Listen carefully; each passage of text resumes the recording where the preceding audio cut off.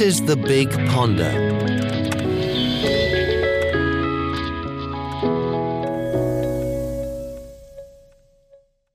This is Ira Karp. On May 2007, there was a marriage of Maria and Josh. Your parents? Yes. And Maria was about to have Ira in her belly. The baby small Ira was in the belly of Maria's, and then the midwives came and turned the baby right side out. And they said, I think he has Down syndrome, means that can't understand things. And it's hard for him to talk and baby language. And the midwives left. And the midwives left? Yeah. And then Maria was sad at first, but then she got excited. And Maria and Joshua was on the sofa. And baby Ira and Maria was pushed her belly, and baby small Ira was out onto the sofa in Maria's hands. Just like that, yeah. This is the story of Ira being born and the marriage. That's Ira Karp telling the story of his own birth.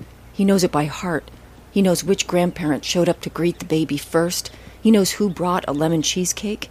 He can tell you who held him and where and in what order. Ira Karp collects stories, true stories and fairy tales, and stories in songs, stories with beginnings and middles and ends. Ira Karp is the maker of epic stories of the everyday.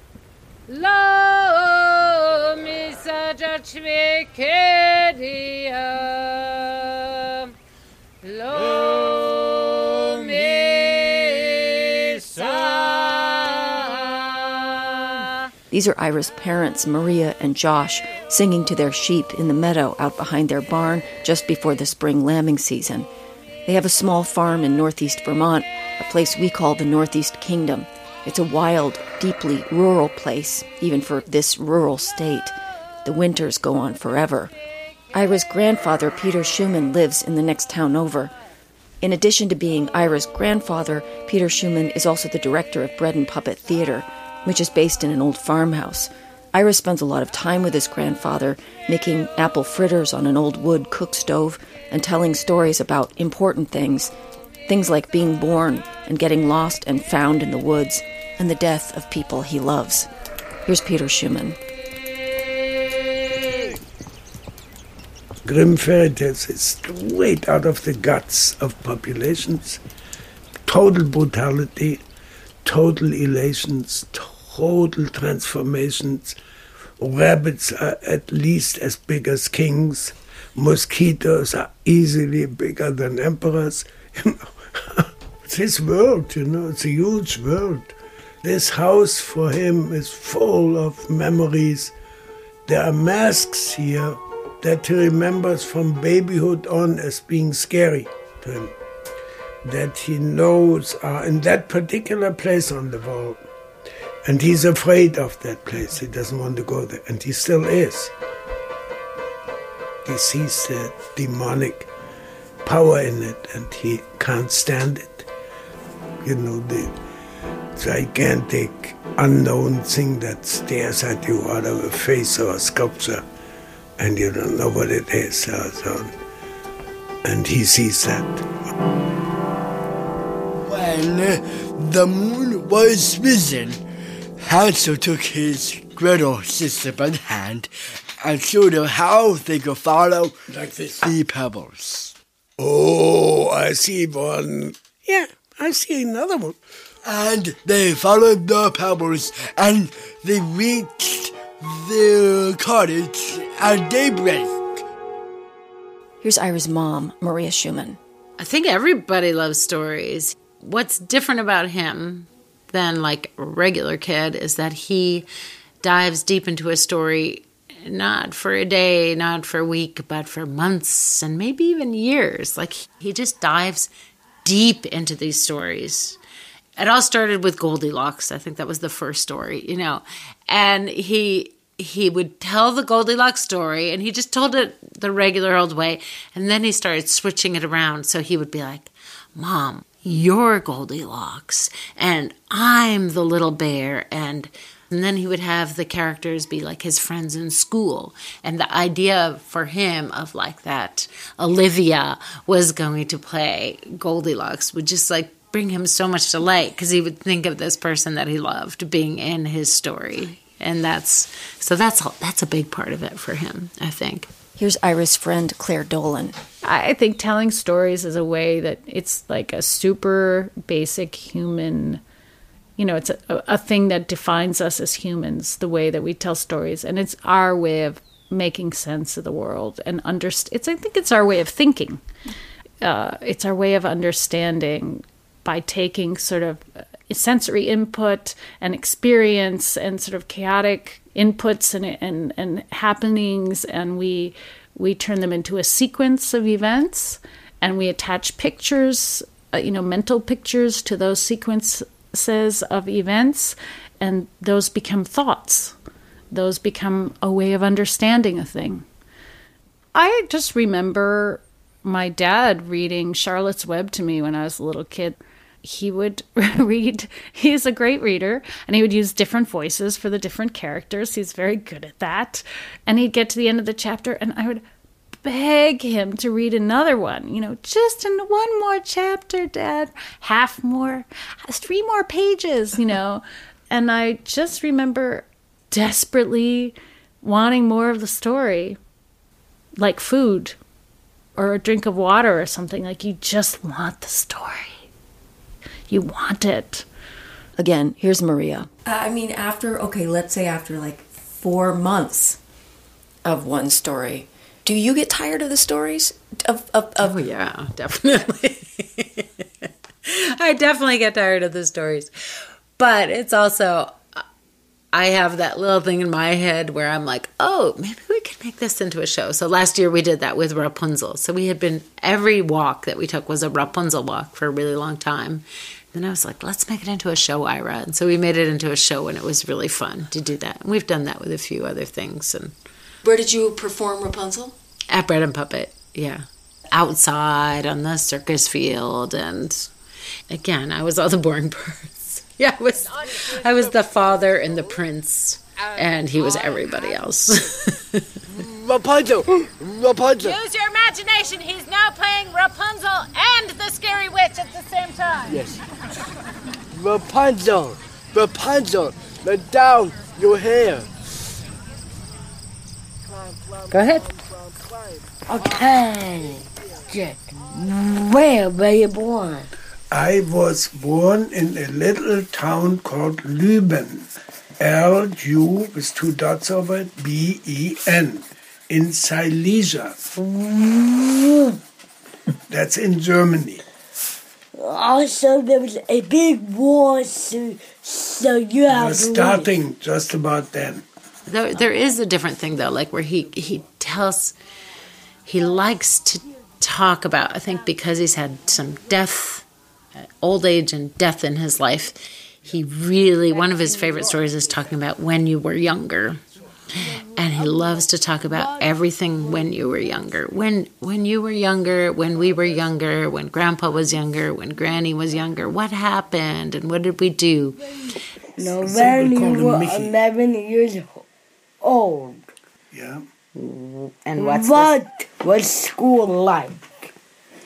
When I was 11, I was what's called a refugee. And it was like a refugee school. It was a village school, a one-room schoolhouse. What did you eat for breakfast? But when I was 11 years old, I think the main food was turnips. And we were sick and tired because my mom had only turnips and everything was turnips. What did you eat for lunch? Definitely turnips. Next question. What did you eat for supper?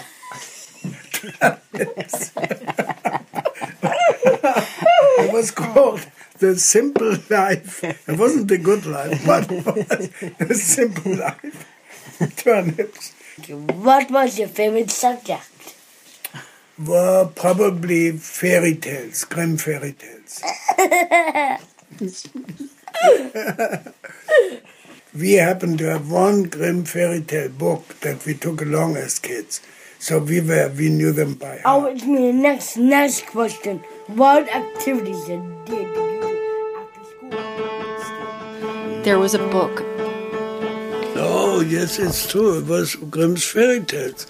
When we did our various attempts to try to get away by train from Wrocław and didn't succeed and had to go back home because there was no chance that the next train was there earlier than 3 hours later or whatever. Every time we went back, my parents diminished the luggage that we had. Every time we came back. But the final luggage on the last attempt allowed each kid to have a little bag. And we had bags before. For example, there was a big suitcase of silver spoons that my parents abandoned. They said, no, that makes no sense. We won't be able to get it on the train. It's too heavy, too big, what have you. So when we came back, they buried that thing in the garden. Yeah. But the hand puppets, I had a little collection of hand puppets from my parents' puppeteer friends. And my brother had a big volume of Brother Grimm, fairy tales, and he was allowed that. And the fairy tales were our literature. It was the only book we had. And light was restricted to only daytime. It was winter time, so very short days, long nights up there in the north. And no candles, no nothing, you know.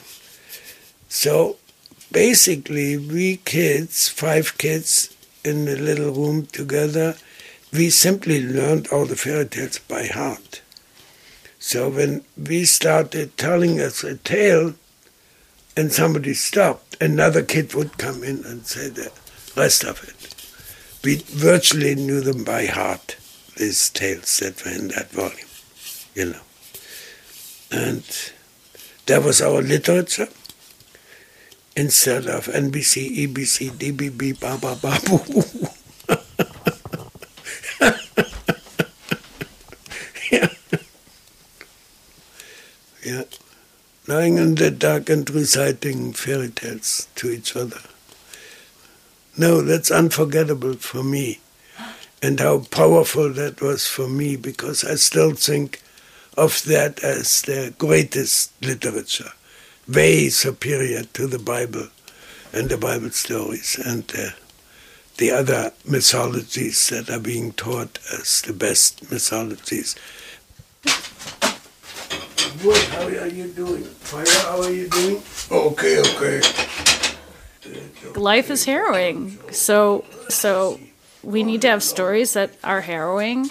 And it's a kind of a rehearsal, right? It's a way of like rehearsing the experience of tragedy and violence and despair and horror that are a part of life. So you can get it in a story. It's like a mini rehearsal, and then you see how it's a thing that can be told, and then it's less terrifying or something, or it's a way of being able to practice managing those things in life, right? You're like, oh my God, I've been left out in the middle of the woods, abandoned by my parents. I don't know. I feel like it's like dreams. Dreams are sometimes for me rehearsals for, practices for dealing with the trials and tribulations of daily life. And my dreams are often a lot like Grimm's fairy tales. Like, oh, the crow ate my hand off. Now how will I drive to work? You gotta prepare for that. Shit happens all the time. And so, in During the night, when the parents were asleep, Hansel woke up, put on his jacket, and stole outside. The moon was shining brightly, and the red pebbles were on the ground, silver pennies. Hansel picked them up, and he stuffed his pocket with them. Then he went back inside and went back to bed. And let's sleep a little more, okay? And in the morning, before the rooster crows, the stepmother came to wake the two children. She ordered them to make the kids get up out of bed. I think Ira is a very lucky child because he's surrounded by a lot of people who love him dearly and are interested in having conversations with him and interested in hanging out with him. And perhaps he sees it as sort of this beautiful smorgasbord of characters who, appear and disappear and show up for dinner, and, who he runs into in the village,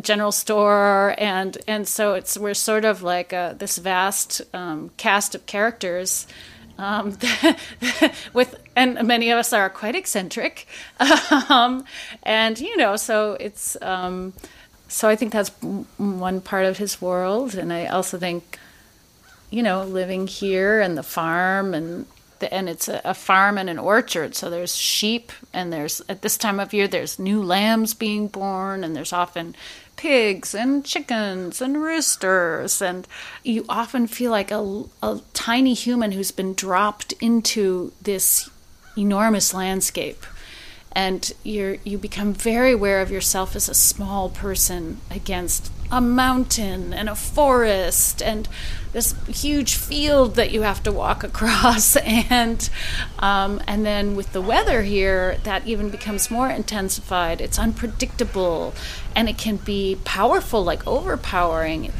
You're immersed in an environment that's a little bit closer to the unpredictable, perhaps capricious, natural world, which is the world of fairy tales, I think.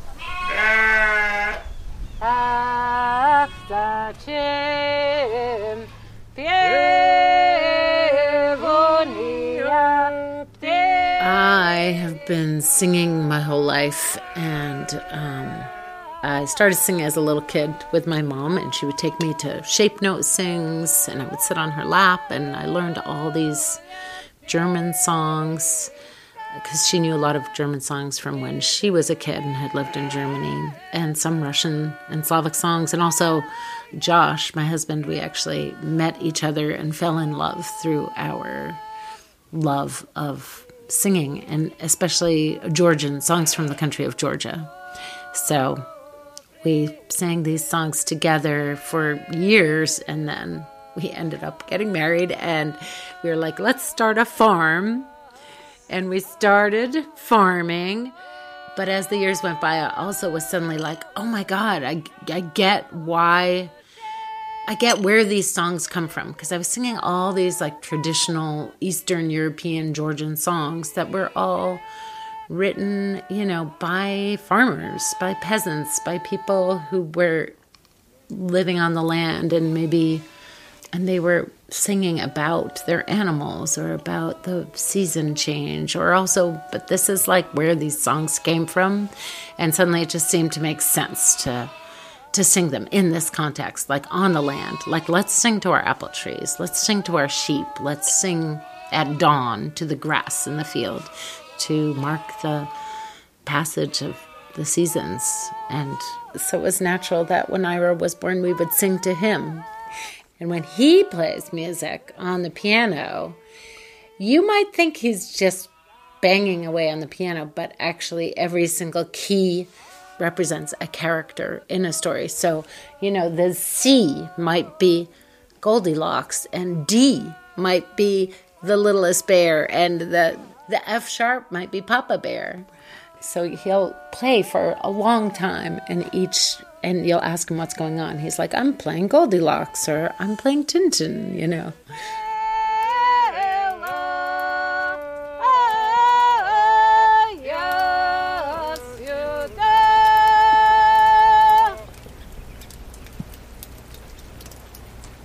You go for walks? I do. To visit Granny. To visit Elka.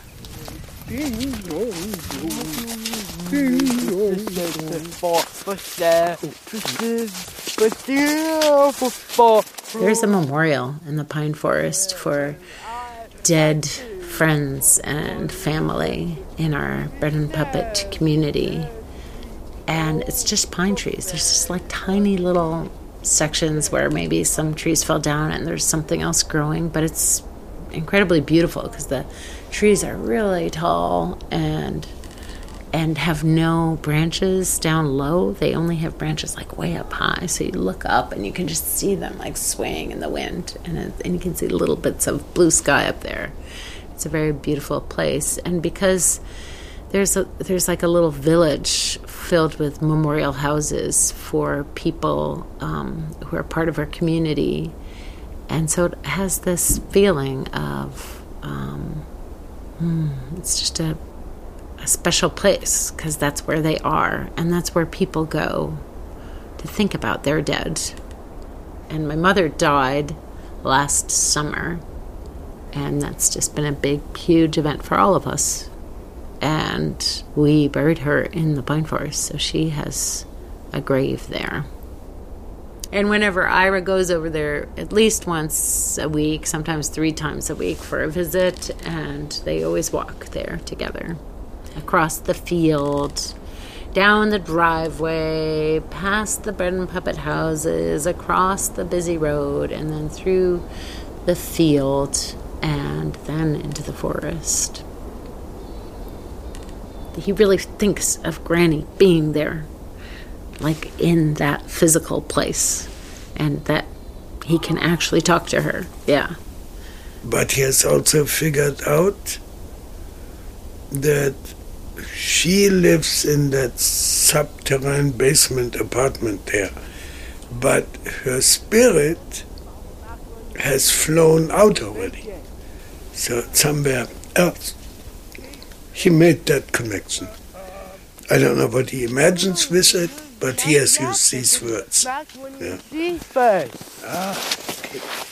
Macaroni and cheese first. Macaroni and cheese first? Yeah, with bacon. Oh, good. Happily ever after. Happily ever after. Well, the pine forest walk is when you walk down to the farm and across the blacktop, and then on top of that hill you see the pine forest. You go on the grasses, and then you go up on a hill, then that's the edge of the pine forest. Then Grandpa knocks the door of the ravens. He knocks the door of the ravens? Yeah. Why? Why? To let permission. To ask permission? Yeah. And then after that, we went in the pine forest, and there's Granny gravesite. Grandpa, go ahead. Yeah, I am going there.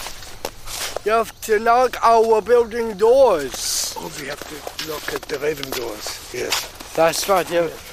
I have to let you permission to go to the basement. He retells the story of her burial and her decline, her last stroke and the one stroke before that in great, great detail. He's obsessed by detail of those stories, and he wants them. So he retells them again and again. He remembers the names of the nurses that came to pick her up, the ambulance driver, all that.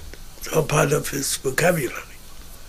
The story of the going to the telephone, calling for 911, getting somebody to come here, who it is who came, all that. That's his life, these stories. That's his life. Dear God, Granny, sleep well. I miss Granny so long. Do you think you will get Granny back? Yes. Yeah. And getting Granny back. Maybe. But different, right? Different. Different. Okay. Sleep well in your resting place, but we will soon come to visit you at summertime. But also in the springtime too, right? Yes, and during your husband's birthday. Also, why? Yes, we will come. Yes. Yes, I think so. That's fine. Goodbye, Granny, and thank you very much for coming back. Oh, don't you remember a long time ago, those two little children whose names I don't know?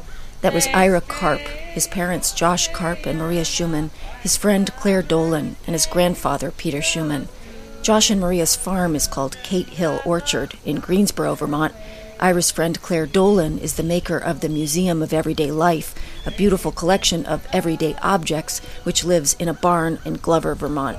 The Bread and Puppet Theater was co-founded by Peter and Elka Schumann in the early 60s on the Lower East Side of New York City, and now it lives in Glover. They perform all around the world.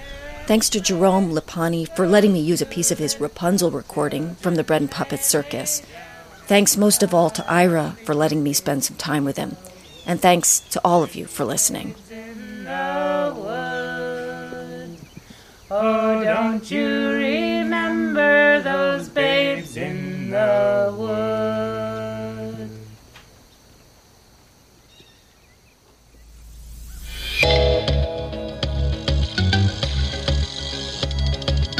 You've been listening to The Big Ponder. This transatlantic podcast is brought to you by the Goethe Institute in collaboration with the Bertelsmann Foundation and Rundfunk Berlin-Brandenburg. Thanks to all our friends on both sides of the Big Pond that make this series possible.